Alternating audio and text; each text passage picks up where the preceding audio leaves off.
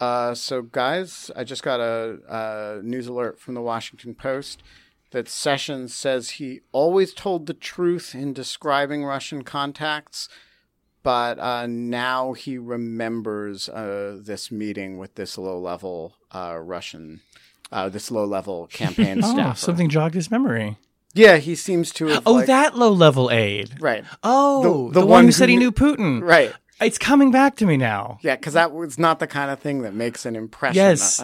See, when you asked me about Russians, I thought you meant actual Russians, not aides who said they Greek Americans knew Vladimir Putin. Yeah, who at a meeting I was at. To hang out with Putin. Now we're on the same page. I remember perfectly. Ba-da-ba-ba-da-da-da-da. Hello and welcome to Rational Security, the DMs on the DL edition.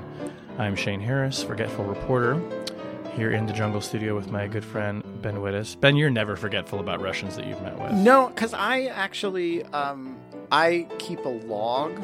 It's a special of just Russians. It's a special book. It says on the front of the book it says to be given to Bob Mueller on request, and it's just a list of all my Russian contacts. Do you have like an addendum in the back for people like George Papadopoulos who are not themselves Russian but know Russians and want to introduce there's a you special to Russians? section in the back for people who are conduits to Russians irrespective of their ethnicities. Yeah. And there's also a section for people who, I don't know if they might be Russian. What about people with Russian first names like me?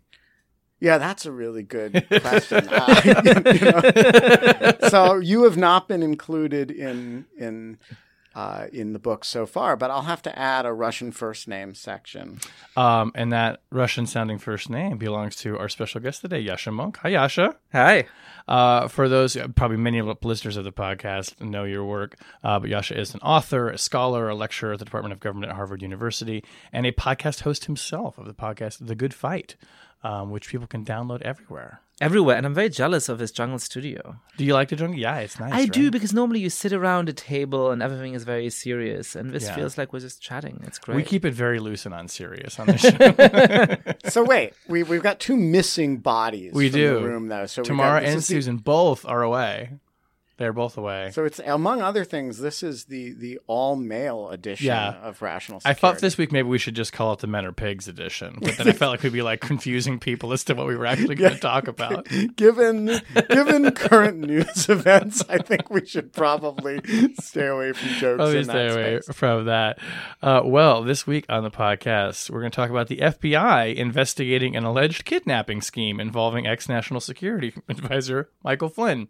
The news is so boring these days. I know. Michael Flynn, who was he? Pretty sure he met some Russians.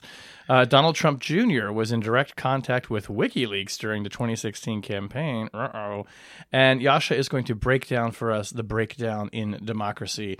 First, let's start with the FBI investigation. This is a story that we broke last week in a little paper called The Wall Street Journal. Stop this with the we, like there's some collective here. There's a collective we. Shane, there were three of us Shane. On this story. Let's start this. You've been working on this story for freaking months. That's true. As has another partner with me on the story. Yeah. I just want to say, like, blow your own horn a little bit. Don't blame this on me. But, so I just want to say Shane and his colleagues have been working on this story for a very long time. It is not a sudden data dump. This is one of those stories that took a lot of digging over a long period of time. There was some actual investigative journalism that went on here. And so all of these things are things that Shane's not allowed to say about himself, but I am allowed to say on his behalf. And he can just sit there smiling beatifically as he does in a kind of Buddha-like way and nod maybe, which you can't see from the podcast world.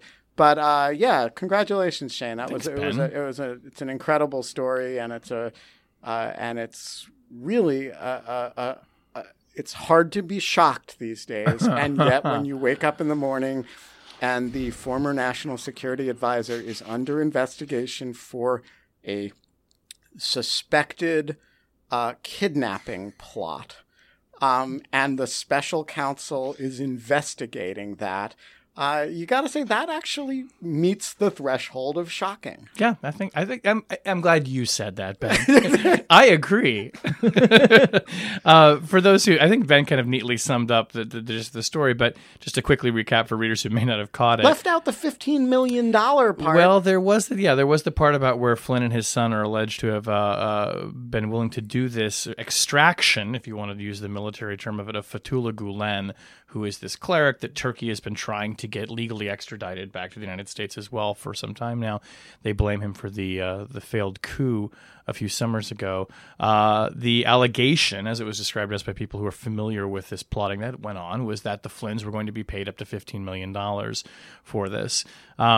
It's interesting. There's sort of two pieces to this story. One, we actually reported earlier, which was a meeting that took place in New York in a hotel room during the UN General Assembly back in September 2016, where Mike Flynn was present with the son-in-law of President Erdogan and the Turkish foreign minister, and James Woolsey, the former CIA director, was there. And this idea of extracting Gulen by force, removing him, kidnapping him, came up as kind of a spitball talking out loud. Wouldn't that be something? Ha, ha, ha. And Woolsey is so freaked out by this that he alerts somebody who knows Vice President Biden, and then eventually went public with the story with the Journal. Fast forward 2 months after that, there's a meeting in mid-December at the 21 Club, where I always go to discuss these things, where Flynn is present with more Turkish individuals, and the FBI is questioning at least, we know, 4 people about that meeting to find out the details of it, where this plan was allegedly discussed as more than just a speculative matter, we're told. So, I mean, Ben, you've called it shocking. I mean, what do you think this does in terms of just the narrative of our understanding of the special counsel's investigation, particularly since this doesn't really involve Russians? Right. So the first interesting thing is that we've all called this the Trump-Russia thing, or as I call it, l'affaire russe. But now I think we probably have to ask whether there's also a l'affaire turque going on. And, so I do think it does, as a preliminary matter, we've always known that there was a Flynn Turkey question. But I think we got to ask whether that's a really serious tongue on this fork at this point. The second thing is, look, it really depends how serious this is. So what you guys reported is that Flynn, that the FBI was interviewing people about this supposed meeting and these supposed discussions. Now, there's a big difference between interviewing people about it and being prepared to make criminal allegations. And so one possibility is that the fundamental Flynn story is what it ever was, and that Flynn appears to have a lot of legal jeopardy, but it's mostly in the FARA context, the Foreign Agent Registration Act, in maybe false statements to the FBI, and it's a combination of sort of Turkey, Russia, contacts, undisclosed sort of stuff. And that they've asked a few questions of a few people about this meeting. Another possibility, which I think the story really raises, is that there's a much more fundamental Flynn story, and that the actual criminal investigation of Flynn involves dramatically more serious allegations than we understood.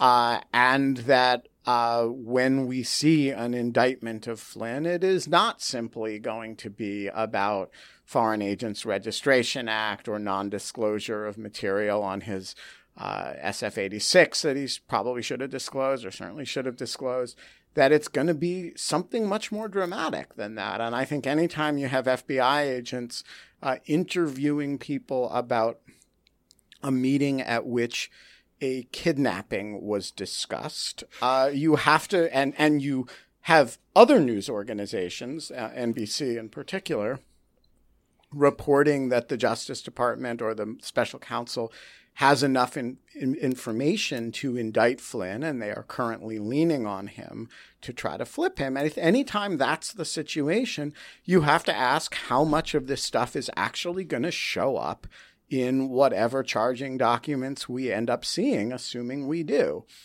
Finally, I just want to say that this puts the potential obstruction of justice issues with respect to the president in a potentially very different light, because it's one thing to ask your FBI director to back off of an investigation of your friend if he's just kind of a guy you think is a good guy and, you know, he's lost his job and that's bad enough. And, you know, if the investigation was at that time a kidnapping investigation and the president asked the FBI director to back off an investigation of a plot to snatch a political dissident from Pennsylvania and ship him to an island prison in Turkey in exchange for $15 million,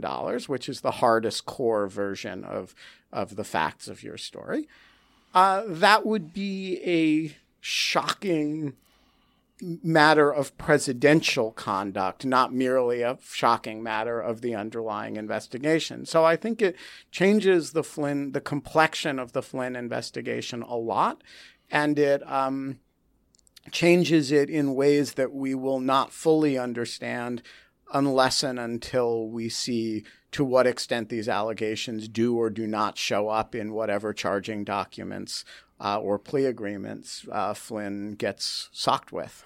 So I agree that it changes the sort of inflection of the Flynn investigation a lot. I think it also should change or remind us of the kinds of ways in which we should think about the Trump administration more broadly, right? So when you talk about l'affaire Russe, it's tempting to think about, first of all, just the personal connections that Trump happens to have to Russia because he used to do business there and because he hoped to have his hotels placed there and all of those kinds of things, right? So there's one way of telling the story where all of the complicated entanglements he seems to have with Russia just come out of his personal business background and the way in which it set him up for these contacts and so on, right?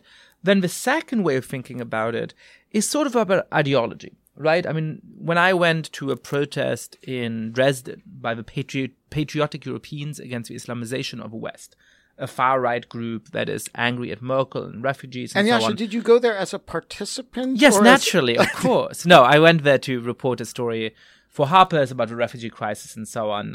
It's online, available online. It's called Echt Deutsch. But what I saw there was lots of Russian flags.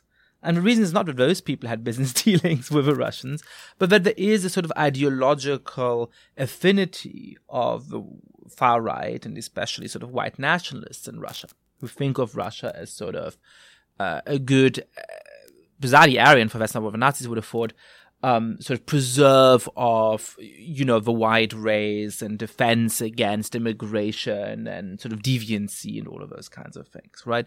And I think both those two things have sort of been at the forefront in certain ways of how we thought about Trump and Russia. But Flynn and his weird entanglements with Turkey should remind us that it's sort of two things that go far beyond that, right? One of them is just a general openness to dictators, right? That these are people who just do not stand on the side of democracy over the side of dictatorship. And we're very happy to have dealings with the pro-Russian oligarchs in Ukraine, as Flynn has had. We're very happy to have close dealings and friendships with Russians like Vladimir Putin. And we're very willing to do that for Recep Erdogan as well, who's, by the standards of a far-right white nationalists, not the right kind of person. He's Muslim, he's not white, and so on, right? But that doesn't matter because they're actually just like strongmen. And the fourth thing is just that when you run an administration in which you welcome everybody in, no matter how shameless they are, no matter how obviously they are self-seeking and they just want money, you wind up with the kinds of people who, are willing to discuss kidnapping plots. Yeah.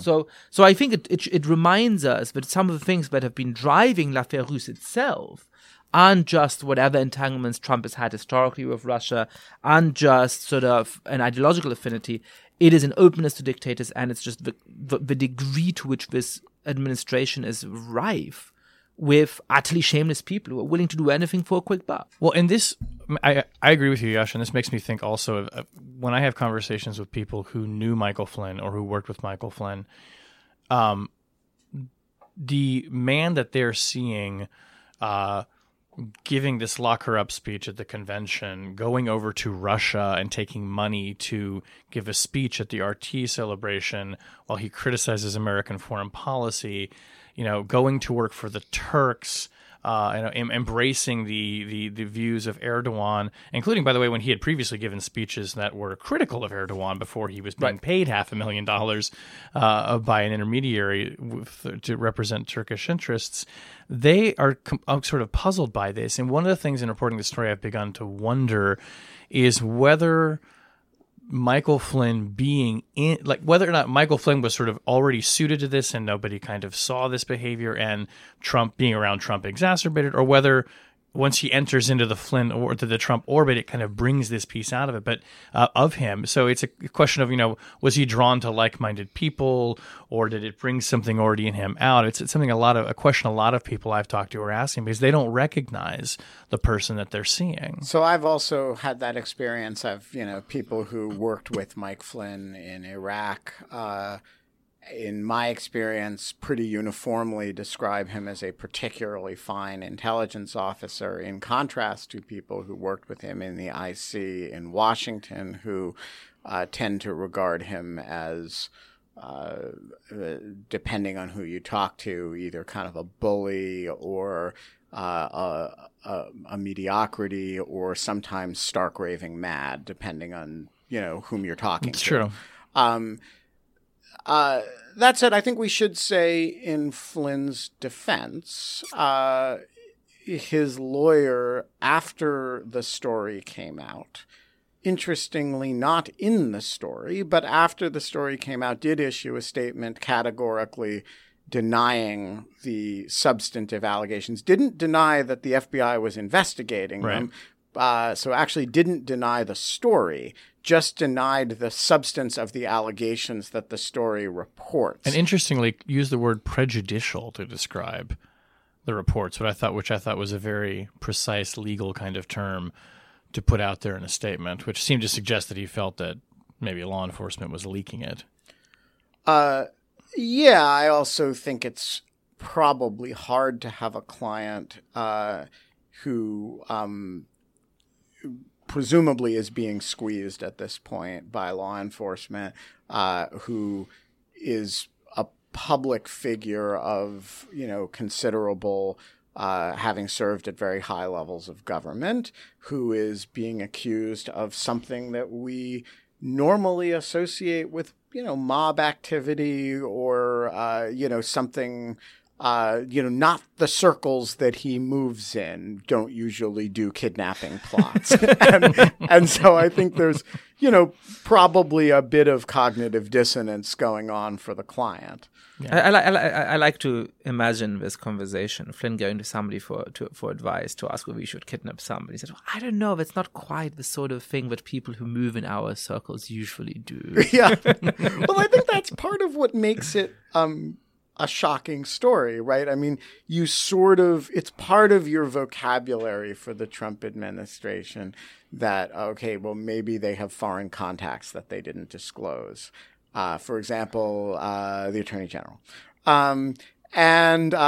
It's part of your vocabulary that maybe they're a little too friendly with Russia. Like, for example, all of them. But you do get into this, one of these things is not like the other kind of Sesame Street thing when like, it's okay, not disclosed foreign contacts, too close to the Russians, shady business dealing, kidnapping, Oh. and I do think I do feel for the lawyer with a client who's like, okay, we just really upped the ante on what this game is about. Yeah. Okay, well, we shall see perhaps when an indictment drops, which we're all kind of sitting around waiting for these days. Let's move on to our second story. So Julia Ioffe, friend of the podcast, terrific journalist, had I thought just a pretty kind of astounding piece last night, Monday night in The Atlantic, where she obtained copies of direct Twitter messages, Twitter DMs that Donald Trump Jr. was having with WikiLeaks, the WikiLeaks account, which I should say, having interacted with that account to some degree, there is a general presumption that Julian Assange is either on the account himself or is aware of what's being said through the DMs. Do we, just to clarify that, when WikiLeaks tweets something, I mean, Julian Assange does have a separate account, but does. is the assumption or the understanding that that account is an organizational account, like, for example, the Lawfare account? When that account tweets, it's people don't associate that with me personally. And shouldn't, because it's very seldom me personally. When the WikiLeaks account tweets, do you assume that that is Julian Assange personally, or do we assume that there is some organization called WikiLeaks that has a structure that manages that account? I assume that it's usually Julian Assange, or he knows what's being tweeted, that the infrastructure of managing that Twitter account is pretty thin. Okay. Yeah. But but just for point of clarification, yes, the Twitter exchanges were with the WikiLeaks account. But this was clear. Whoever was typing these messages to Don Jr. Clearly understood what WikiLeaks was about to do and what it was up to. Also, presumably, there's a distinction depending on who you interact with, right? So the way that an institutional account might work is that if it's, hey, our new podcast is out, or come to this event, then it might be a sort of more junior level staffer who tweets that kind of thing, because there's an understanding that you have implicit authorization from the person who ultimately runs the organization. But when it's, hey, let's reach out to the son of, the presidential candidate of the United States, and it doesn't seem like password to a hacked account. Right. Correct. It doesn't seem like the sort of thing that a junior staffer just happens to do on an off day, right? And this message specifically said, this is quoting, a PAC-run anti-Trump site, PutinTrump.org, is about to launch. The PAC is a recycled pro-Iraq war PAC. We have the password. It is Putin Trump.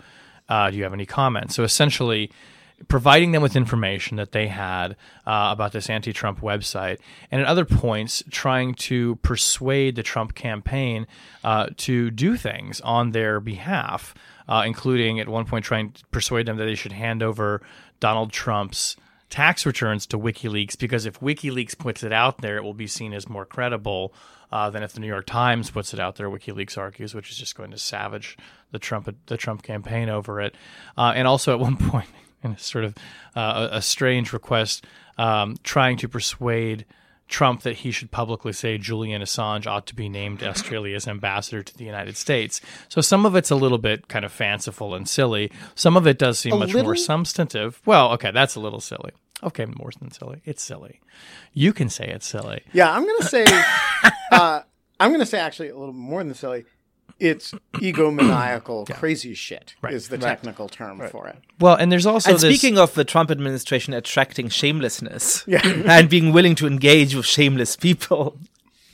So there's what I think was probably one of the more also substantive exchanges, and we should say there's no evidence in these Twitter exchanges that they ever exchanged real information.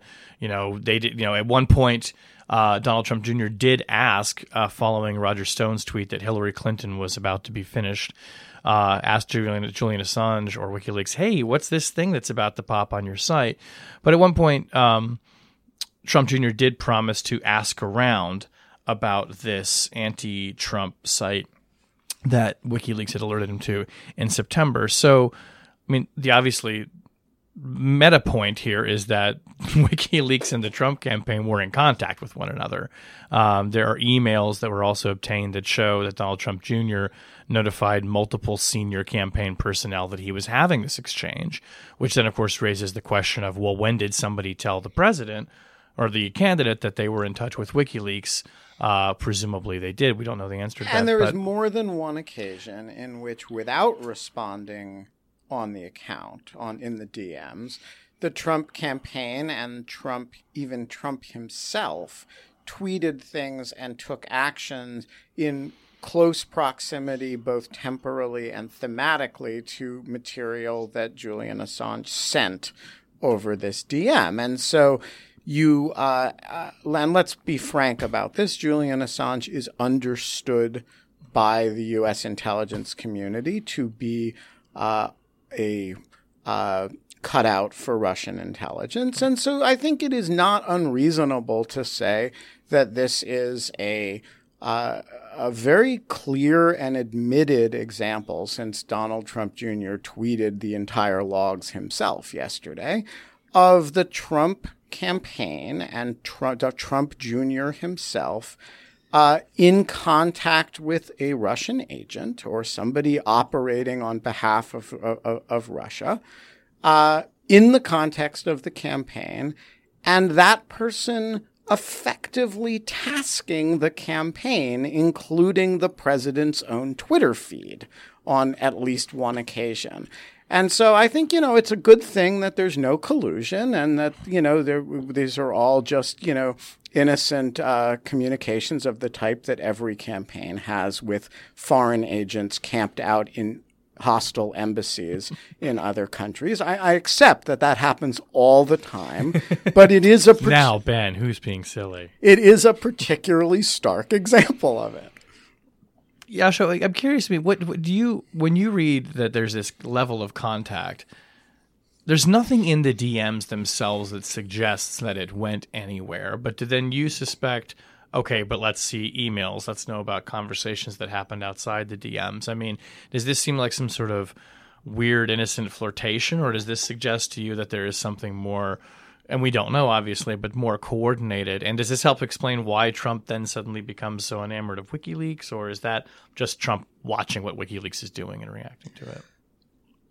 The main thing it makes me think is just, which has been obvious for a very long time now, the degree to which Trump sees the world in terms of friends and enemies, and the way in which who's a friend and who's an enemy is determined exclusively by whether or not they're willing to do his bidding in any one particular moment.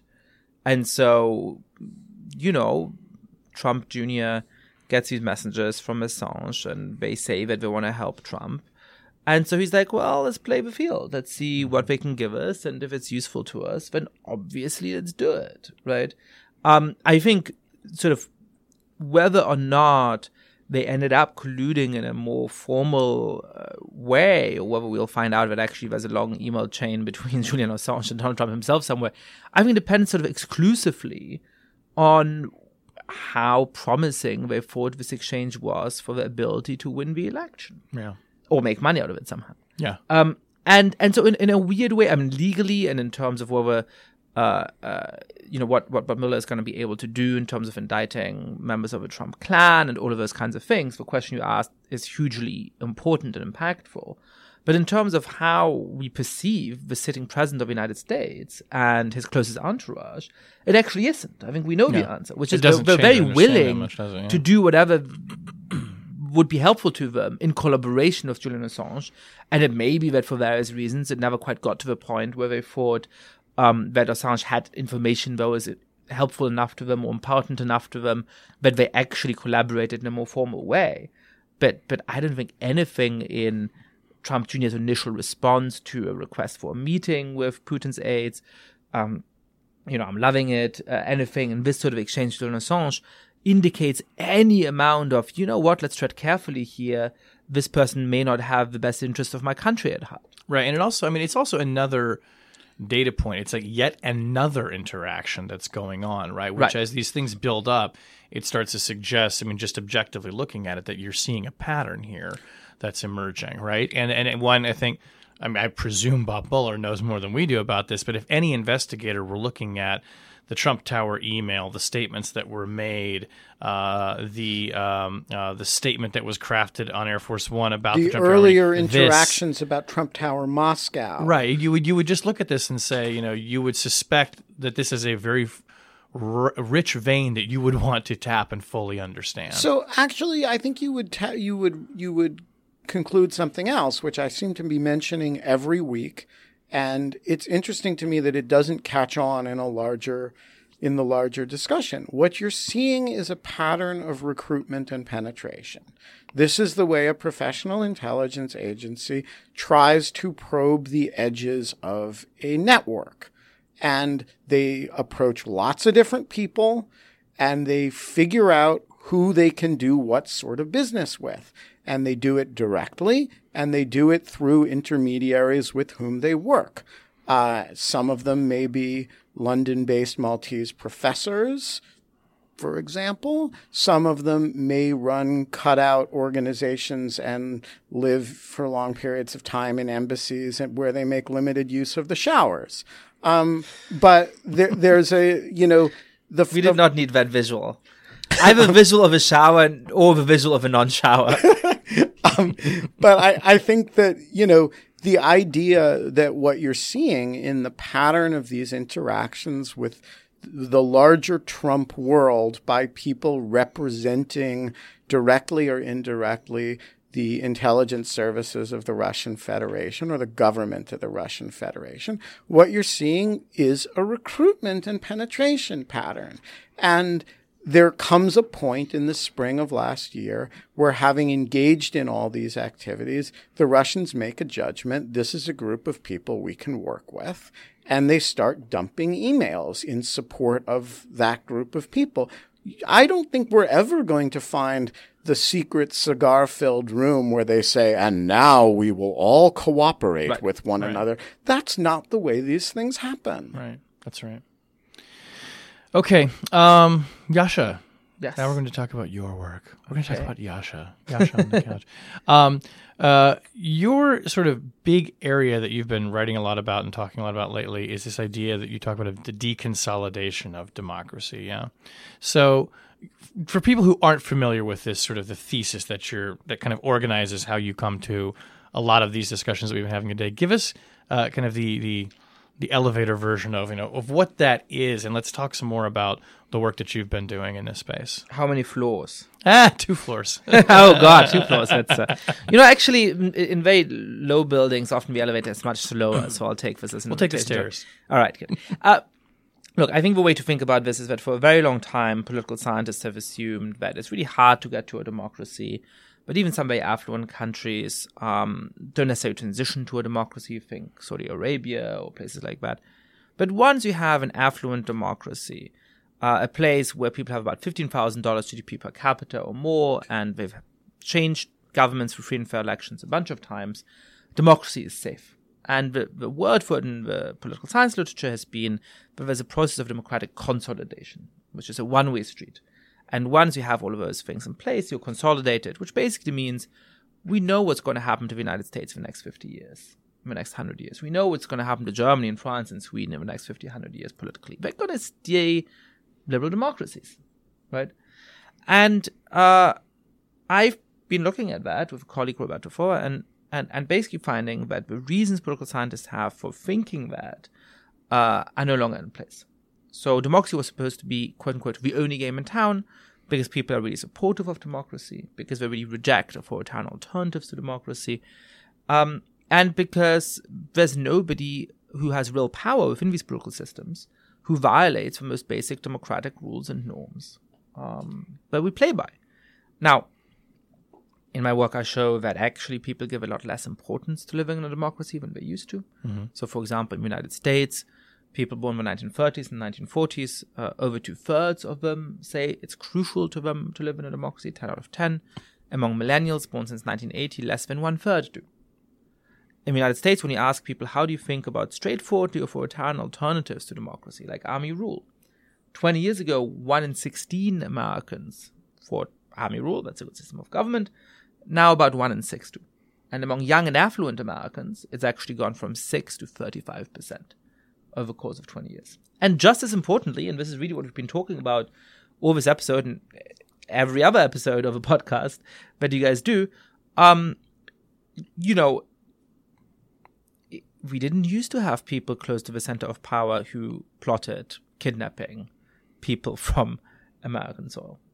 We didn't used to have people close to the center of American power who were happy to carry on Twitter DM conversations with people like Julian Assange. We didn't used to have people at the power of government calling for the main political rivals to be prosecuted and all of those kinds of things. So the fact that we have elected somebody of whom that was known before he was elected shows that the kind of surveys I look at aren't just abstract. Voters actually act on them. They are actually willing to vote for people who really challenge the most basic norms of global democracy. And that's as true in lots of countries in Western Europe and so on, where far-right populists have been rising over the last decades. So if you had to isolate then, I mean, and the statistics that you cite are startling in the way that the broad pieces of the population, their perception of what basic democratic values are seems to have shifted dramatically. I mean, in just 1 or 2 generations, which is like a way of saying that kids today don't think of the country the way that their grandparents did, and particularly a generation that fought through a war. I mean, what are the factors that are making that happen? I mean, that is right, the big question, I guess. But I mean, are there 1 or 2 things that you really isolate that say this is why people's views on this are changing so drastically? I mean, despite all of the indoctrination that we get in grade school about the Constitution and the greatness of our system, I mean, is it not taking? Yeah, so I think because we got rid of beatings in grade school. We used to beat democracy into people, and now it is a good beating. You can't hit the kids anymore when they don't believe in democracy, and that's really where the problem lies. I'll ignore that. We don't actually teach civics in the way we did. Yeah. And I know Bill Goldston here at Brookings has done a lot of work on that in the past, right? So that is actually part of it, perhaps not quite a physical part of it, but the intellectual force, corporeal civics. But look, I think that it's tempting to think of democracy as a political system that people subscribe to for sort of deep ideological reasons, right? Where we all have read the Federalist Papers, and we're all high-minded people who believe in the ideals of liberal democracy. Now, I think there's more we can do to make sure that people believe in the ideals of liberal democracy and to remind people of their importance and to make the case for it in a way that people haven't. That's one of the things that I'm starting to do right now. But really, I think the reason all along why a lot of people believed in democracy has been that it delivered for them. And I think they feel at the moment that it's not delivering for them. And so that's changing how they interact with it. Just one example, right? And there's cultural elements to it. There's the rise of social media. There's all of those other things as well. But take economics, right? From 1935 to 1960, the living standard of the average American doubled. From 1960 to 1985, it doubled.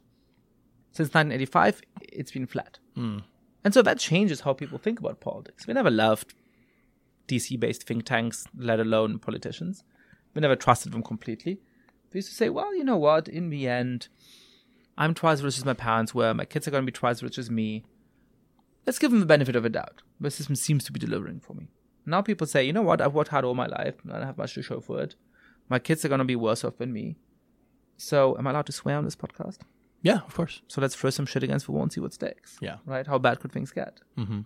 So here's a question. Yes. I don't know if I'm coining a term here or if this one's as old as democratic deconsolidation, but it seems to me there's a well, democratic deconsolidation is 1 year old, so yeah. So I want to raise the idea of democratic reconsolidation, right. which is to the extent that you have either gone through some degree of a process of deconsolidation or that you fear the process of deconsolidation, you might want to recommit your population or reconsolidate support for democratic values. And so I'm wondering what, I assume some degree of civic education is a function of that, some degree of having podcasts like The Good Fight and doing a lot of the speaking work that you do. But what does a program in liberal democracy aimed at democratic reconsolidation look like? I think that's a crucial question. So, look, first of all, there might be And by the way, is that a term? No, I don't think that people have... So I just made it up? You just made it up, but I might claim it. I think you should steal it and claim it as your own. I might have to do that. I'll put an asterisk. Oh, thank you. Look, I think some amount of democratic reconsolidation could be natural, right? So a lot of the people who didn't give the same importance to democracy because, as you mentioned, they hadn't experienced the real threat of fascism or communism in their lives. They didn't quite understand what an alternative to it might look like. And as they're seeing authoritarian populists rise in the United States and other countries around the world, they might start to say, oh, well, hang on a second, actually, I don't want to elect the kind of person who goes around and discusses kidnappings with members of our countries, right, in order to render the political opponents. I don't want to be ruled by someone like Erdogan. I don't want to be ruled by someone like Trump. And so perhaps I need to re-engage with the importance of those basic democratic rules and norms and so on. So far, we don't have much evidence of that happening. There's some new data coming out about public attitudes in the United States, and it hasn't really changed how people think about the importance of democracy and so on. But I think the worse Trump gets and the worse this administration gets, the more there will be a natural process of democratic reconsolidation, at least among a segment of the population. But we have to go far beyond the natural process in order to push it. And I agree. Look, one thing is taking civic education seriously. And this is a matter, first of all, of having a lot more hours of teaching civics in high schools and so on. It's also a matter of changing how we talk about our political system. When I talk to my faculty colleagues at Harvard, the idea that one of our goals pedagogically should be to get people to actually believe in the political system, to defend its ideals, is absolutely foreign to people. They might want to teach their students to recognize injustice or to fight against the shortcomings of the system, all of which is good and important. But the idea that they should also actually fight to get them to believe in the system in the first place is bizarre. It's sort of gauche to think that, right? So that's one thing. But I think we also have to improve the functioning of democracy. We have to make sure that people's living standards actually improve, that we capture the gains of, new technologies and globalization and all of those things, and make sure that they actually go to ordinary people. And we have to solve the big debate that we're having about American identity, that European countries are having about their identity. How do we create an inclusive patriotism in which we fight as hard as we can against all forms of discrimination, but we also emphasize what unites rather than what divides us across ethnic and religious and so on lines.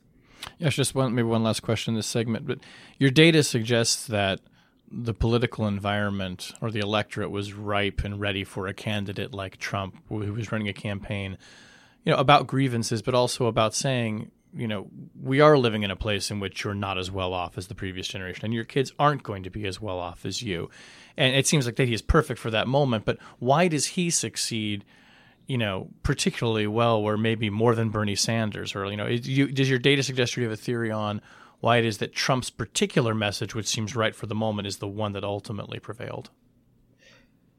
Yeah, I think part of it was that, in the end, right, Trump ran against Hillary Clinton, and I think one of the lessons I take from it is that an extremist vision of change will always triumph over a moderate version of a status quo. I don't think that Americans are necessarily extremists. I don't think that we necessarily agree with everything that Trump promised. But I think they said, well, at least that guy tells me I vote for him, things are really going to get better for me. We're going to shake it up. And I don't know that I believe him particularly. I don't know that I believe his specific promises. But you know what? It's worth a shot. Whereas before Hillary Clinton, they said, well, she seems basically to say that everything is already great, and that she has 17 technical fixes that are good for this or that group. But she's not even saying that voting for her is going to make my life better in any real way. So why bother?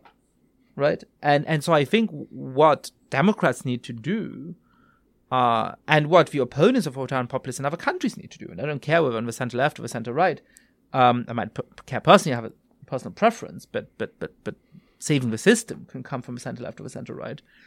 What we need to do is to say, hey, we can actually make your life better. We're not comfortable with the status quo. There are things that aren't working very well at the moment that we have to change. But we have a policy program that obviously respects basic democratic norms, that doesn't attack the rule of law, that respects the right of our political adversaries to organize freely, that respects the rights of a free press and so on. Okay, let's move on to object lessons. Ben, I think you have the sole object for the week, but I think it's a very good one.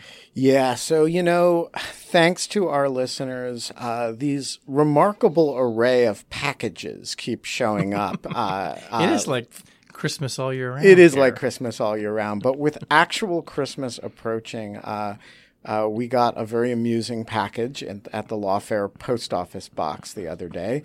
It was from a fellow named Andrew, who represents a company called Nasty Wrap, which you can find, and I don't endorse products, but you can find at nastywrap.com to the extent that you want to. That's wrap with a W. Wrap with a W. and a note that said, with the holidays just around the corner and the world feeling upside down, I thought your readers might appreciate a little pre-Christmas chuckle and a way to have some fun when gift giving comes around. It's a wrapping paper we call Make Christmas Great Again. And the wrapping paper, a picture of which is up on our show page, is Trump Putin wrapping paper. It's adorable. It's adorable, and Putin looks very unhappy, and Trump looks quite gleeful, and so if you're feeling like your wrapping paper is not adequately accounting for l'affaire russe, and you want to, spice up your gifts with a little Vladimir Putin and Donald Trump, I think Andrew at Nasty Wrap has got you covered. So to speak. Got you wrapped, as it said. So thanks to Andrew for sending this along. And, if you want a shout out to your gag products on Trump Putin stuff, just send them along because we are we don't endorse, but we do solicit. Right. We're not doing MeUndies or Stamps.com or Casper mattresses or, any of that stuff. Blue Apron can go put it where the moon don't shine. Take your fresh box and wrap it in some Trump paper. But send us a bottle of scotch or some wrapping paper, and we're all yours. I love it. Well, thank you. Can I add one object lesson? Yeah, of course. By all means. Ben and I had coffee before recording this podcast, and he gave me my long-awaited baby cannon pen. Yes. So I just wanted to give that a shout-out. Excellent. So that is the last of the long-owed baby cannon pin deliveries. We have never been in the fulfillment business before, but we had to ship a lot of baby cannons to a lot of people. But I hung on to Yasha's to deliver by hand. You are like It's a Santa beautiful. Claus in your own right. It is beautiful.